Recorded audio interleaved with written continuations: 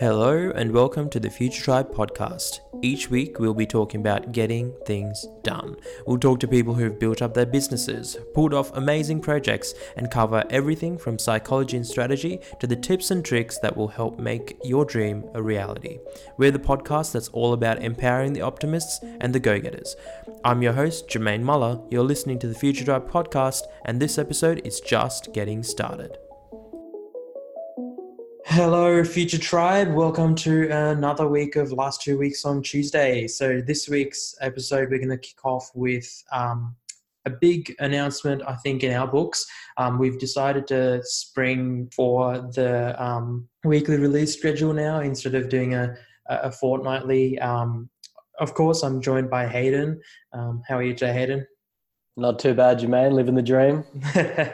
That's good. The big thing, I think Hayden and I were chatting, was that we've had a few episodes where we're trying to cover the last 2 weeks on Tuesday. And we've had a few episodes go sort of into the 40, 50-minute sort of bracket. And I think we both agree that that's not because we're talking too much. Part of it is that. But even if we try and cut down the news articles or the things worth talking about, some weeks are really, really big. So by doing it weekly, it's a bit more work for Hayden. It's a bit more time that Hayden and I have to chat on Zoom. But I think what we end up with is a better, bigger picture of what's going on in the world out there in terms of business and marketing. And we also get to go a bit deeper into the topics, because I think when we're trying to cover 2 weeks worth of content in a 40-minute show, I mean, it means that realistically we can spend about 3 or 4 minutes on a story. Yeah, which doesn't allow for much depth. Yeah, not at all. It's pretty service level. So hopefully the new format changes that. Hopefully we get a bit more informative now. And we get to, it's a very easy modification. So instead of last 2 weeks on Tuesday, we're just going to be last week on Tuesday, which is not a huge change in the naming structure, which makes things easy as well. All right, let's get the ball rolling with Amazon. So I think in the last episode, we would have talked about Apple releasing the new iPhones. This week, it's another tech giant releasing a whole bunch of stuff. What did you think of the new products, Hayden? Did you have a look? I think there were something like 17 new products announced, including products through the companies that Amazon's acquired over the years, including Ring, which is the smart home sort of device, and Eero, which is a networking device. Anything stand out for you? I mean, not particularly. I think what stood out more than all of this is, as you said, like the quantity of how many products they're launching at one time. I mean, you sort of equated it to a strategy where they're just throwing anything at the wall and hoping it sticks. I mean, they're selling everything from rings to like Google Home sort of competitors to even, a device you can put on your dog that basically keeps it in the yard and gives you an alert if your dog has run away and stuff. So it's interesting how the smart home seems to be a market that Amazon really wants to corner. Yeah, I think it's an interesting concept because they're enabling sort of devices that you can speak to. They've got a new glasses frame that they're calling Echo Frames, and then there's the Echo Loop, which is a ring where you can ask questions. But what I've seen a lot of discussion around is that, it makes sense for Google to do this sort of thing because Google's main product is sort of a question and answer service, where Amazon isn't actually in that space. Amazon makes their money through, let's be honest, at the end of the day, making you shop for stuff and buy stuff. Sure, but I think the argument, especially with what is their equivalent to Google Home? The thing, is it Echo? Yes, is it called the Amazon Echo, which is powered by Alexa. Yeah. So my understanding of that was basically that they incorporate this, into their product line, not only so they can give you a piece of technology that you can talk to and do all that cool stuff with, but it was a way to facilitate more purchases from Amazon. I'm pretty sure they had the functionality where if you said, Alexa, refill this, refill my laundry detergent, It would do that. So yeah, but it is interesting now how a lot of these seem to not have a lot of utility outside of taking calls. They seem to just sort of be wearable technology. Yeah, it's almost I don't know. It's like technology for the sake of technology, though. Like, I mean, look at this: Amazon Echo Glow. It's a nightlight for kids. Um, like, Yeah, and that one is especially frivolous to me because it's like I'm pretty sure right now you can buy like light bulbs that change colors and stuff, and you can change it with your iPhone. yeah, So is the only difference between this one and like those products the fact that you can talk to it, the Alexa integration? I wonder. Yeah, yeah. But then that's a bit scary. Like, a lot of people again have been making comments about they've got rings and they've got the glass frames now. They're putting a microphone in whatever they can. We've already sort of been aware that they're listening to smartphones and listening to home-based sort of devices like Google Home. So they're just trying to follow you as much as possible. I guess the next step for them would be once they work out the battery drain issue. No doubt it's only because of the battery that they've held back, but they're going to chuck a camera on those devices, aren't they? That's just, you can see I that hope, coming. hopefully, this whole product range isn't for nefarious purposes. I hope it's not like a spying tool, which I doubt it is. I truly think that Amazon is a company that is always trying to innovate and stuff like that. And it just seems like, making smart ovens and, new ring cams and stuff like that seem to be the way to do it. Well, and they hope that they're onto something and probably just they want to utilize all these companies that they buy.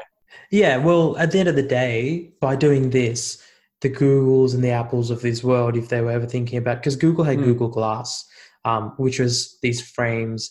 Um, I guess the pro here, the good news is that they're going to push everyone else forward at the end of the day. Because if Amazon's doing this, whether it sticks or not, it's going to put a bit of pressure on Google and Apple to sort of come up with their own version of Sure, this sure. solution. Um, Sort of like I guess Tesla with the electric cars. It's not that we've had electric cars since the 90s, but no one pushed it forward to the extent where enough people were thinking about it that it made companies think, hold on, if we're not in this space, then we're sort of being left behind. So we should probably try and get into this space Mm. ourselves and not let them Yeah, they're cannibalize almost us. becoming the biggest player in like the smart home space by default because there seem to be a lot of smaller, well, not smaller, smaller in like comparison to Amazon, I guess, people who are making, smart fridges and stuff like that. And as I said before, lights that integrate with your phone, basically. So it seems that Amazon want to like, I don't know, be at least the top dog in that space. And we'll see if Google and Apple, like you said, respond. But I don't think that's something that, especially Google, would be particularly interested in. Yeah, it's not necessarily their sort of bread and butter. I guess it'll just be interesting to watch. Now, moving on, not too long ago, we saw that Facebook's Facebook, who's the mother company of Instagram, got rid of Instagram like counts. And now they're getting rid of the same like counts on Facebook, and that happened on last Friday. Interesting move, Mm. I Well, would think. now that we've lived with Yeah. a lack of Instagram likes for a couple of weeks now, or it might even be a couple of months now. I'm not too sure. What do you think of it? Has it been like a noticeable difference? It's never really bothered me personally, and I think you can still see how many people liked your own post, possibly. It's just not publicly visible. Mm. And I'm pretty sure as well. If you have enough like mutual accounts liking each other's stuff, that you could actually still see like a Exact majority number. of people who like it. It just doesn't give you that you know Yeah, yeah. I mean, exact number right under the for photo. people on video, you can see this sort of, I guess it's an equation that I'm looking at from a collection of studies out in front of the harm that Facebook can do, and I guess it's going back to mental health. I had someone ask me the other day if it was due to a business reason that Facebook got rid of the like count. I couldn't think of a business reason. I don't know. Can you think of any sort of business reasons, business benefits for Facebook? Nah, it all seems to be driven by, well, maybe the business decision in general is that Facebook and all these social media companies understand that, while people love their products, it is having a negative effect on their mental health. With this lifestyle envy that they sort of coin it, where you look at other people and how many likes they're getting in the lifestyle they're living, and you feel a lot worse about yourself. So, you know, it might be a sort of reverse engineered business Yes. decision where they see that people are unhappy, so they're trying to shift their service delivery to make their, their user base just a bit more consistently happy while using their product. Because that's like a big Yeah. thing in experiential marketing, making sure that people are actually The enjoying experience. using your And as product. TechCrunch puts it, if Facebook wants to build a social network that people continue to use for another 15 years, it has to put their well-being first, as in they have to put the people first, above brands, Yeah. above engagement, above ad dollars. And I guess that's what it comes down to. So ultimately, it's sort of an indirect business decision. It's not going to add more dollars to the bottom line at the moment, but I'm sure long term it'll be good for Facebook, and not sort of being negative, but that's I why think they're it will. doing it, I would think. Yeah. Well, I think at the end of the day, like the gamification, I think was good to a certain extent because it pushed people to, I hate to say it, but like make better content, whether that be on like a personal or professional level. But I think it also hamstrung people who want to post stuff. And, if you're an influencer, you've heard the horror stories of them taking a million photos, or it takes them, weeks or days to, get a post just exactly right because you get that instant feedback. And if those likes aren't coming Everyone in, can see like it. everyone can see it. And it's almost like a Yeah, public yeah, humiliation of like, oh, I only got 17,000 likes on an account with 800,000 followers. Anyway, like it's not important, but yeah, it's yeah. interesting to think But about. I mean, it goes to show it's not the important part of it all at the end of the day. Definitely not. Yeah. Moving on. Snapchat extending video ads to 3 minutes and adding new features and goal-based bidding. It's interesting to me because I don't know about you, but I don't really use Snapchat. I never really got into it. Yeah. It's a young cat's game. I Facebook. don't think you should be too ashamed of that. I'm like on the verge of people who sort of use it and stuff. I'm not doing like Snapchat streaks or any of that lame stuff, but Yeah. I mean, don't get me wrong. I remember it being sort of fairly big, but I've never directed clients towards Snapchat. I can't think of anyone who's thought about advertising on Snapchat.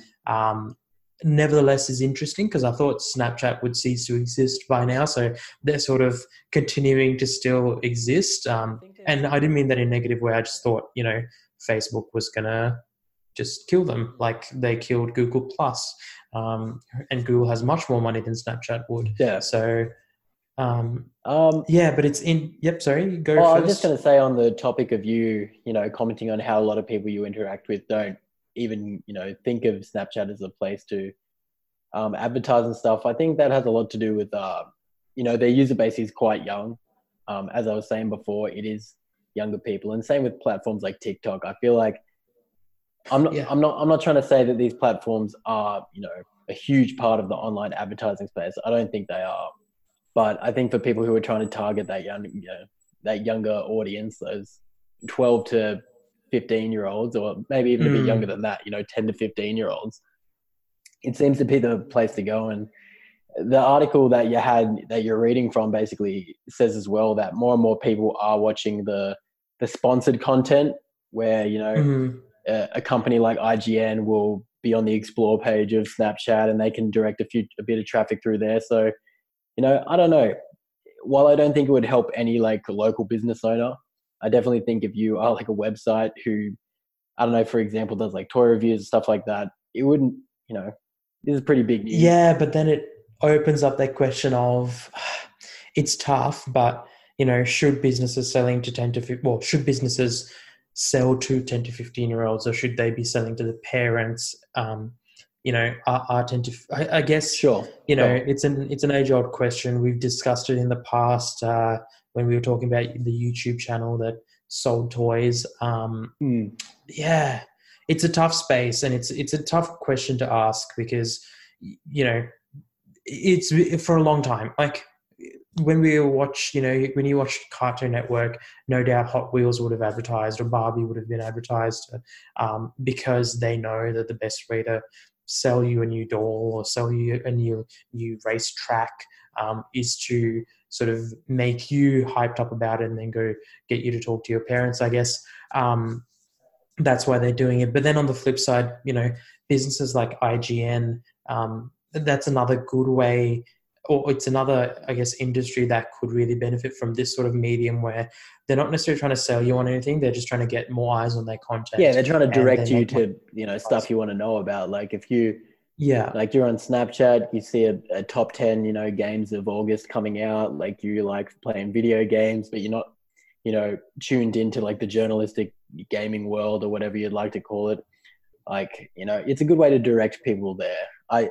And again, I've said, we both said our pieces on the ethical problems of advertising to young people, but if I was a company and there was no regulations against it, it'd be hard to resist. well, yeah, why not get into it, I guess. Yeah.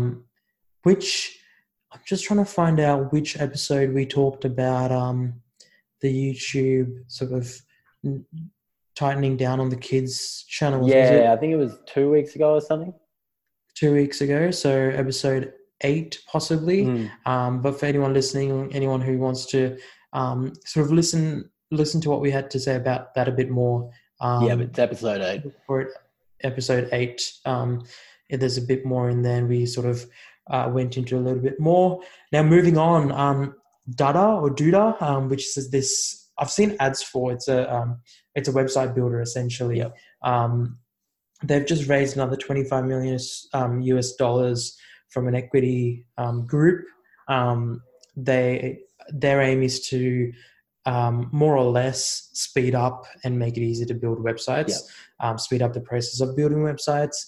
The article here from TechCrunch again says they're trying to take on WordPress. I guess the reason they've picked WordPress out of everyone is because WordPress is just the biggest.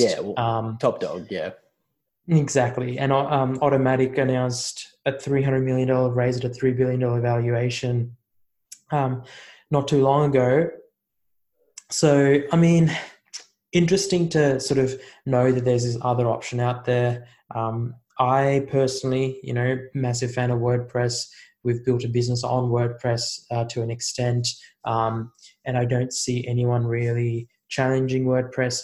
But again, comes down to the whole Amazon conversation of, at the very least, this helps put pressure on the big players to sort of keep pushing and keep innovating and keep not to stay stagnant. Yeah, so at the very worst, good. You want more competitors in the game as a consumer, because as you said, it'll push WordPress to, offer a better service and stuff like that. Looking into it though, I did look at some comparisons of what Duda, is that how you would pronounce it?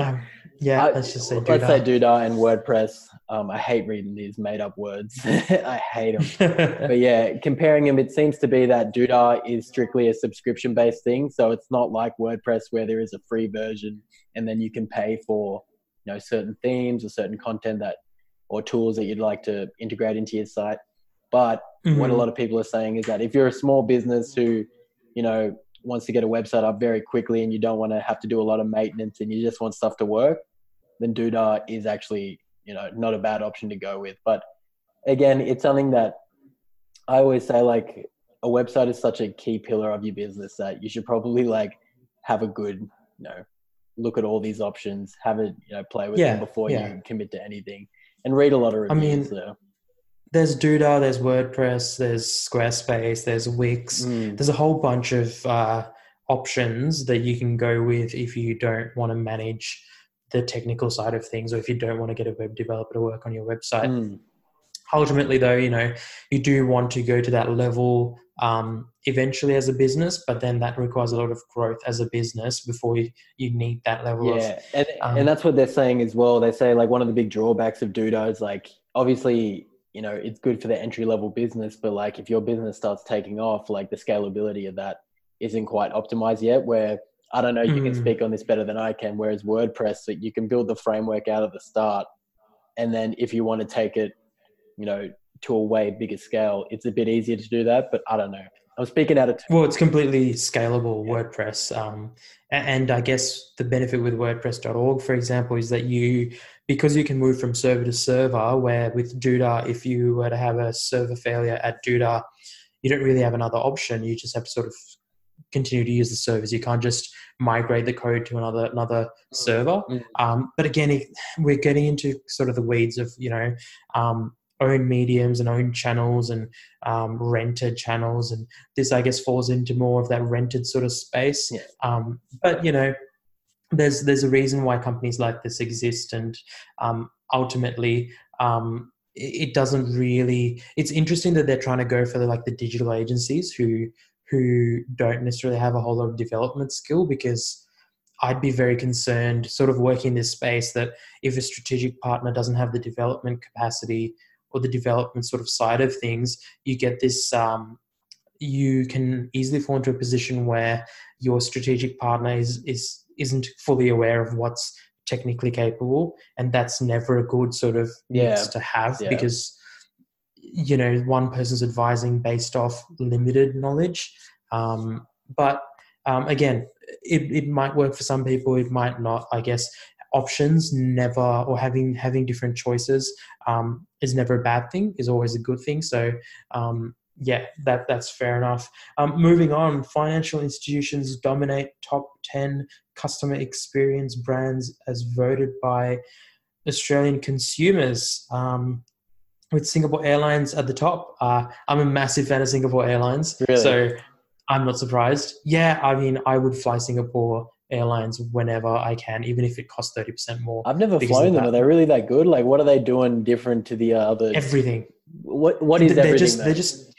They just take care of you, I guess. I've never had an experience with Singapore Airlines where you have to buy food. It's all included. Okay. If you want more, you just ask for it. There's no, you get only one drink or one juice. It's sort of keep them coming if you need it. They're always there to help you out. Any hot towels? Yep, hot towels, of course. Oh, you're joking. Just very old school, very, very good sort of service. So I'm not surprised. This was done by KPMG. So it's KPMG's Customer Experience Excellence 2019. Interesting that financial institutions dominated the top 10. So number 2 is RACQ Insurance. Number 3 is Bendigo Bank. 4 is PayPal. 5 is Afterpay. Then there's ING, NRMA at number 7, RACV Insurance at number 9, Dan Murphy's number 8, and Subway number 10. Subway. It's an interesting result. But why do you think there are so many financial institutions there? And it seems like I think there are only 3 or 4 brick and mortar retailers on that list. I'm surprised Dan Murphy's was so high.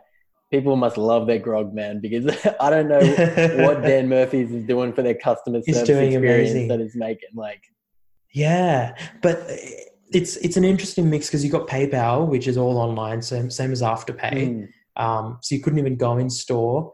And then you got a bunch of insurance companies as well. Well, I think what they were alluding to in the article, at least, and what I was trying to crack onto there, is they're saying that while there is no physical customer service here, is that, the Iconic is there, right? And their customer service is amazing.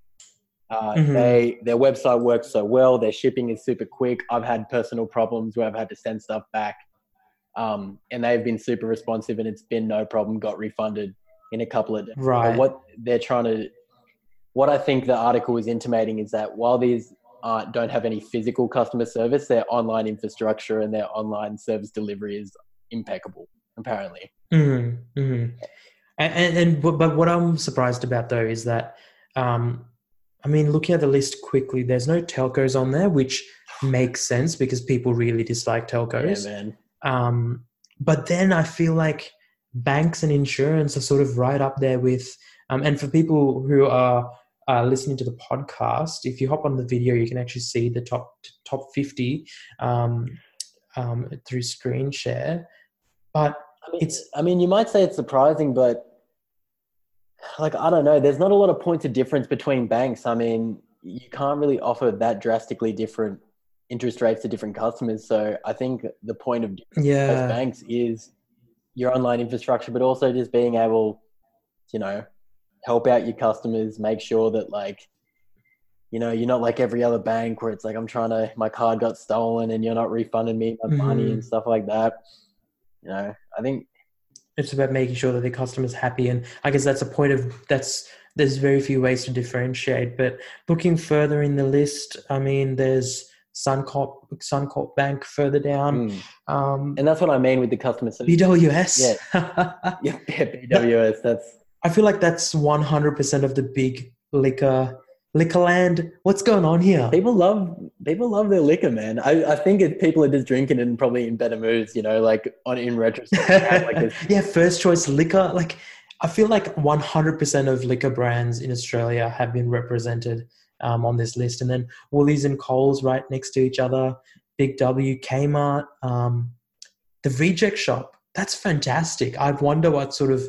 I mean, I haven't been in a Reject Shop in like 10 years, man. I got to say. Yeah, and it's sort of at the checkout is sort of the only point, I guess. And then IGA, which is interesting because they're all independent. So obviously they're doing something right, and they must be, have perfected sort of this franchise model to get things right. But yeah, looking at the list, it's not a lot of online brands. The majority of them seem to be. I mean, there's Netflix up there, but majority of them are brick and mortar. Not in the top 10, but in the top 50. A lot of them are with, the Good Guys just ahead of JB Hi-Fi.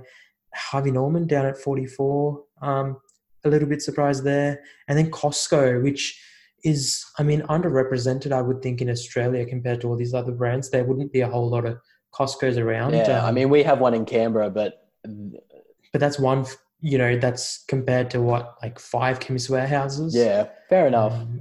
And five Kmarts. I just meant more in terms of it'll be interesting to see how they actually calculated this.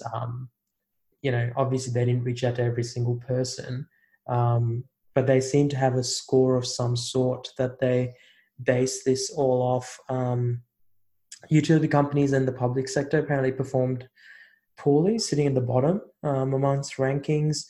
Not a real surprise there. I don't think anyone loves to get the latest electricity bill and have to see how much more they're paying. Well, utility companies are basically monopolies anyway. They don't have a lot of incentive to, spruce up their customer service and blow your hair back. Definitely. Like, what are you going to do? Just not use water, not use electricity? Use electricity. Yeah. Revenue growth for the top 50 brands is 54% greater than the bottom 50. Not surprising there. Yep. Makes total sense. And EBITDA, which is earnings before interest, tax, depreciation, and amortization growth of 202% greater, which just goes to show good customer service is just a good thing to have, which is no surprise there. Yep. Companies leading the way in customer experience have 1.5 times as many engaged employees, which is a big thing. For me, I think about it all the time to sort of how I make sure that not people necessarily who just work for me, but who work with me, make sure they're engaged.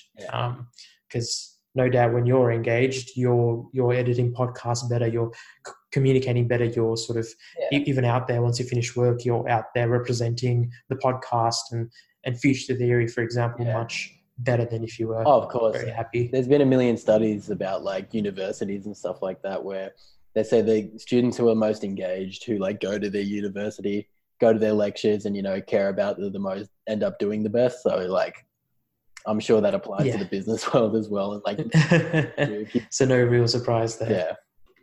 Yeah. Moving on. WeWork. I thought this was an interesting one. It's just in the business sort of space. Co-working is big, I would think. I would say we have our own little space, of course. You're sitting in one of the permanent desks as we chat right now. Yeah, enjoying the facilities. Exactly. A lot to be said for sort of sharing utilities and sharing facilities because it lowers your costs naturally. WeWork is a company that does the same. They're in the co-working space, but for a long time they've been valued like a tech company. And the reason that doesn't make a whole lot of sense is because the reason tech companies can be valued very highly is because their overall margins are quite high. That's the whole point of tech, because they have fewer people to get more done, essentially. So it doesn't make sense that the WeWork, where it's very heavy on people, would be valued that high. But they were going to IPO. I'm not actually sure if they IPO'd, but they went from like something like $50 billion valuation, 50 billion US, to like a 75% drop in valuation within sort of a few days, including firing their CEO and a whole bunch of sort of things happening. I personally think that it's a thing. It's a bit of a pet peeve of mine. Like Uber has a huge valuation as well. It's not real business the way I see it. Like it's when you're playing with someone else's money and pumping a whole lot of someone else's money, you're not. It's not. Well, it's not true business. It's respectable betting, right? Like, I mean, it's not. You're not doing anything per se, but I guess why the reason I don't personally have a problem with it is because it's like a gamble, right? Where like you can invest $100 into 100 different startups. You're going to lose that $100 on the majority of them, or end up with $50 from the majority of them. But on the one that succeeds, you get a 500, or even like a 5,000 times multiple, return, and that's like why you do it. I think the one thing about WeWork that I really didn't understand was, at least with Uber and its valuation and Snapchat, it's like you're innovating in your own sphere. Like it's hard to, evaluate these companies because, they haven't existed before, where it's like WeWork, as much as bells and whistles they want to chuck on it, you're just basically leasing office space. Like I know it's an understood sort of business model. Yeah. And that's the thing. It's like you're doing it to entrepreneurs, obviously. And there's like, a value transfer, and the fact that you're giving, people shorter term options, and in return, they give you more money that you can put towards the lease. I get all that, but I just think that it's something like that has existed, and there are a million other companies. I think there's like one called IMG, not IMG, but I'll have a look. Yeah, the big group owned by Regis. Who owns Regis? What are they? IWG Group. IWG. Damn, I was almost there. But they have like 1/10 the market valuation, but they're way bigger in terms of actual, way bigger, not in terms of like just in terms of like square feet, but in terms of like the countries they're in, which I find crazy. Yeah. And I don't know, reading about it, it seems like WeWork is in a lot of trouble. Right. They're in massive trouble, and part of the problem here, I think, is SoftBank, who raised something like $100 billion a few years ago for something they call the Vision Fund, including money from Saudi Arabia and all these different places to then invest into businesses. They poured millions and millions. But, the catch there again is SoftBank. You were talking about sort of a gamble that paid off. I'm just reading up again here. They invested, who was the guy? Well, one of the main guys at SoftBank invested $20 million into Alibaba, the Chinese company. Yeah. And have you heard of them? Yeah. And guess how much that $20 million is worth now? That'd be crazy. It'd be like $100 billion. I was going to say 40 billion. That is crazy. Like that, it goes to show it's like, what type of return are you going to get in any sort of space? Like, yeah. So, I mean, in this space, he did the maths, and the maths is 5,550 times growth in the initial investment over a period of years. So I mean, that's great. It's insane. And then they get the tools, which is essentially in this case just the money, to go and spend it on places like WeWork, Uber. They've invested in Slack, all that. So yeah, fair enough. But I guess this is doing business at a different level than you and I will ever understand. Yeah. But again, like my takeaway from it again is that at least with Uber, I think that they have like, a smart solution to a modern day problem. They had identified they're innovating in the market, and, they're the type of guys who will, we've done something super innovative. We'll worry about being profitable later. Where it's like, WeWork, you haven't really even done this. Like, shared office space has been a concept for a while now. And obviously, like you guys were one of the first to do it. But yeah, it doesn't really justify everything else. No. Moving on, the ad market is set to grow soon. So Standard Media Index, according to the Standard Media Index. Interesting. I think this, together with some other news that we had around Twitter cracking down on financial scams and sort of these changes happening, and the ACCC doing some, releasing a report, I think it was. Let me just find that. Yeah, I mean, the ad market bouncing back is interesting news following ACCC's digital platforms recommendation after an 18-month inquiry into sort of this digital media space. What's interesting to me is that sometimes we find that government or sort of the law-making side of things take a little while to catch up to innovation and sort of where the actual market is at. And now that the ad market's bouncing back, the ad market has been made much more affordable by the likes of Facebook and Snapchat even, where print in the past or billboard advertising would have meant for a whole massive investment that you couldn't really track. So it's encouraging. And it's encouraging, but I think what people got to understand about all this stuff is like it is cyclical, just like, you know, economic spending and economic downturn. There are always, you know, overcorrections, and basically this has been I think either it's in Australia or New Zealand. I'm pretty sure it's New Zealand. It says that there was an 11-month period where, you know, ad spending was consistently going down. And basically what this does is that, you know, in this time, you know, companies become increasingly more confident in ads, you know, because obviously they're getting greater returns for less ads. That's just the way supply and demand for these things tend to work. So demand builds up and then it comes back out of recession, you know, like all things do.